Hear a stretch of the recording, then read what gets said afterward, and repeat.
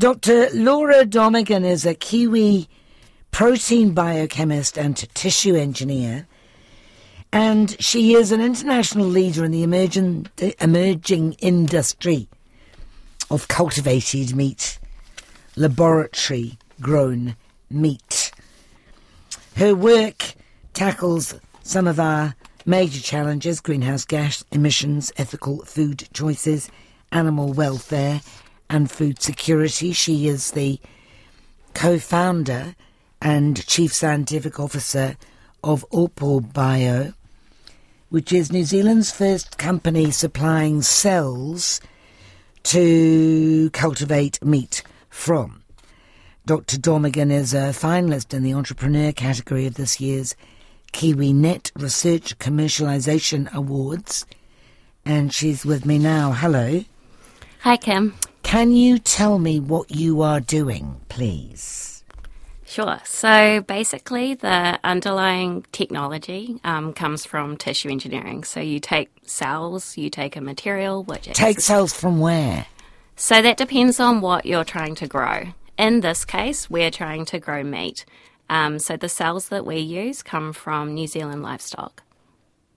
So if you're trying to grow chicken, you take some cells from a chicken? Yeah. So or from an egg, probably. Yes. Well, it depends on the type of technology that you're going to use with these cells. So the cells that Oppo works with are primary cells. So this means they are cells that are taken directly from the source animal. So, for example, we work with Angus and Wagyu cows. So we would take a small sample of the muscle tissue, and from that you can pull out a whole lot of different cells that are present and find the ones that we're looking for, which are those stem cells that are able to multiply rapidly. Right, so you want the stem cells. How do you persuade the stem cells to turn into, the other sorts of cells that you need? Yeah, so I guess if you're trying to grow meat, the cells that you want are going to be the cells that will produce muscle mainly, but you're also going to want fat and some connective tissue. So there's different cues or I guess signals that you can give these cells, and when we're growing those in the lab, we provide these in the form of the media, which you can think of like the Gatorade or Powerade that you're feeding to the cells. What do you feed the cells?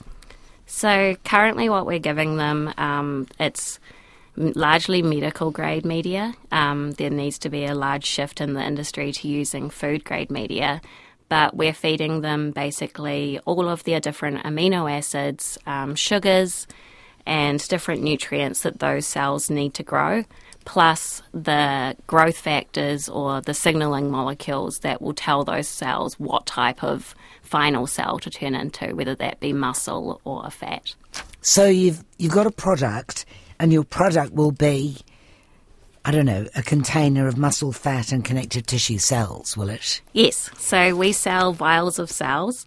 That's our first product. So we launched this December last year. And so we sell vials of these cells currently to researchers in the cultivated meat industry. What we are moving to now is looking at licensing these cells to larger scale cultivated meat producers. And are the researchers and the producers, are they all, I'm guessing, in the United States? So we've sold cells here in New Zealand. We've also sold them to Singapore, the United States and Europe. And is this, it's obviously a growing thing. You think it's going to be a major source of food in the future? Honestly, at this point, there is a lot of uncertainty over, I guess, both how successful this technology will be and also how both accessible to consumers because of the price point that it comes out at, and also how consumers respond to it as a new product. Why are you being honest, Laura? When people who start up a company such as this are usually very gung-ho, I'm not suggesting they lie, but there is an enthusiasm which encourages optimism. Why don't you do that? I'm definitely optimistic, but I guess I'm very pragmatic and realistic. I'm a scientist.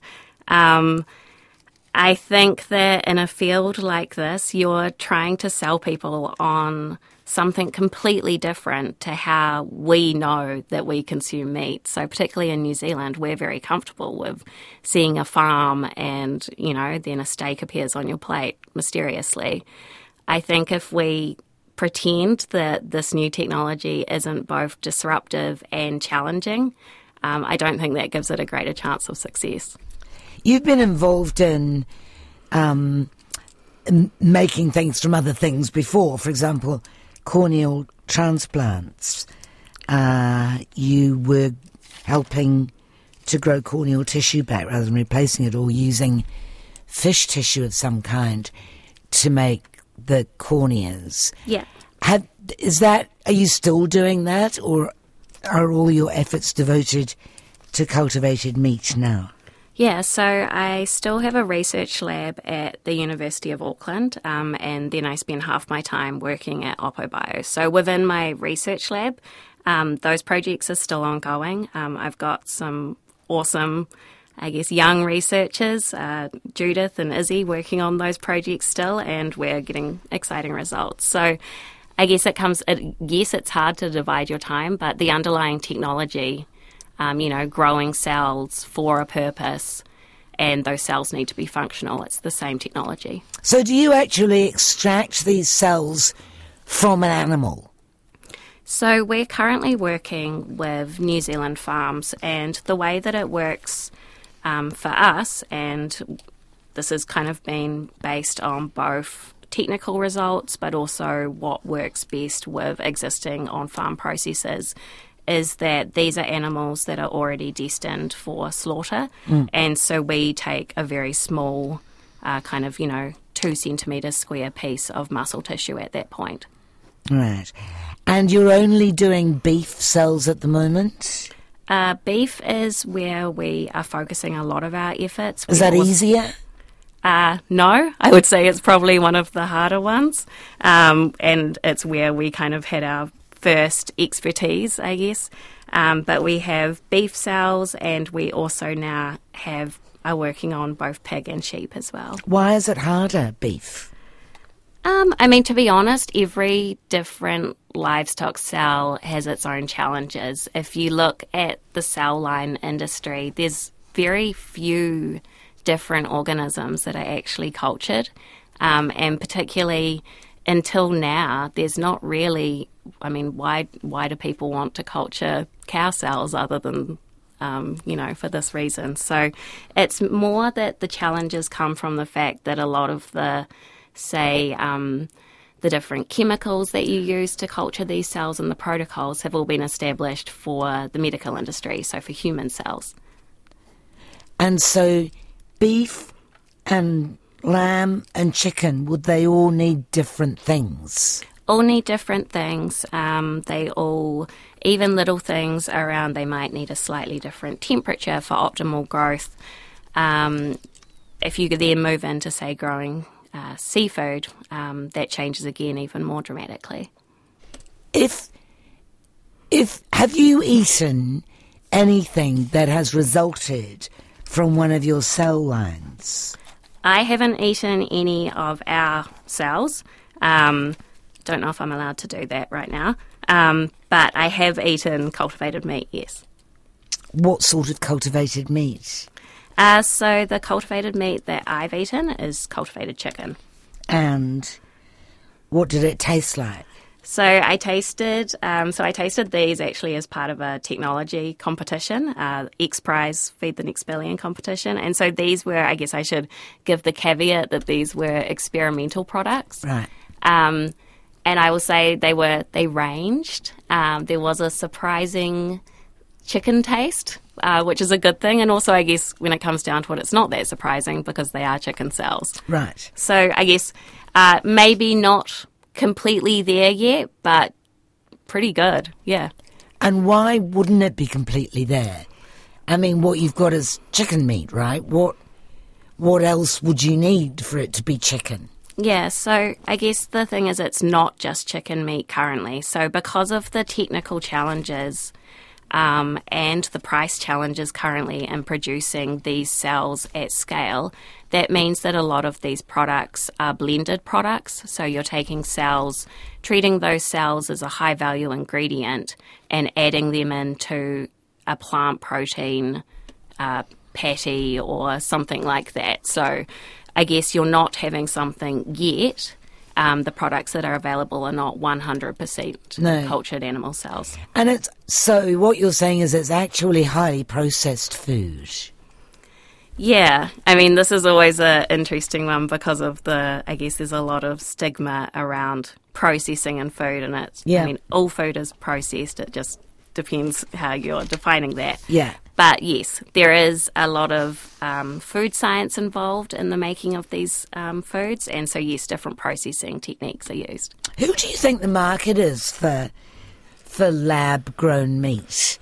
I mean, rich people, presumably, because it's not going to be cheap anytime soon. Yeah, so the ultimate goal is that this is a food that can be produced in a variety of environments, and so is working towards, having a decentralised food system. But for that to happen, it needs to be cheap, and it needs to be, I guess, a lot more technically easy to create than it currently is. So until that happens, these foods are going to be sold in I guess more kind of experimental restaurants or high-end restaurants. A lot of the consumer studies that are being done, I guess it's really hard to kind of tease out who will be eating these because these products don't currently widely exist. If we think about the time frame that it's going to take for the products to appear more widely, and couple that with what we know, it's going to be millennial consumers and likely, I think, flexitarians, so those who already eat both meat and are familiar with these alternative protein products. Vegetarians wouldn't, you would think, because there's no death of the animal involved, maybe vegetarians would eat it, but they wouldn't, would they, because it originally came from a bit of animal.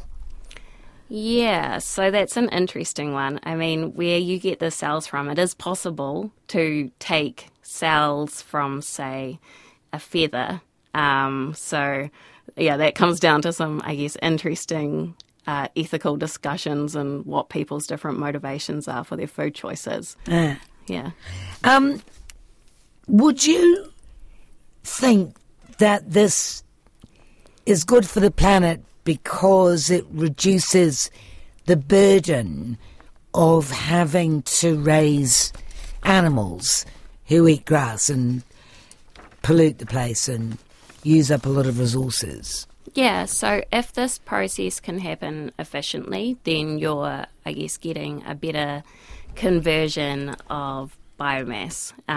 It takes a long time to bring an animal to maturity. It takes a lot less time to grow just those cells in a bioreactor. But it all depends on what the energy source is. Yeah, that's right. You mean the energy source that you use in the manufacturing process? Yeah, absolutely. Yeah.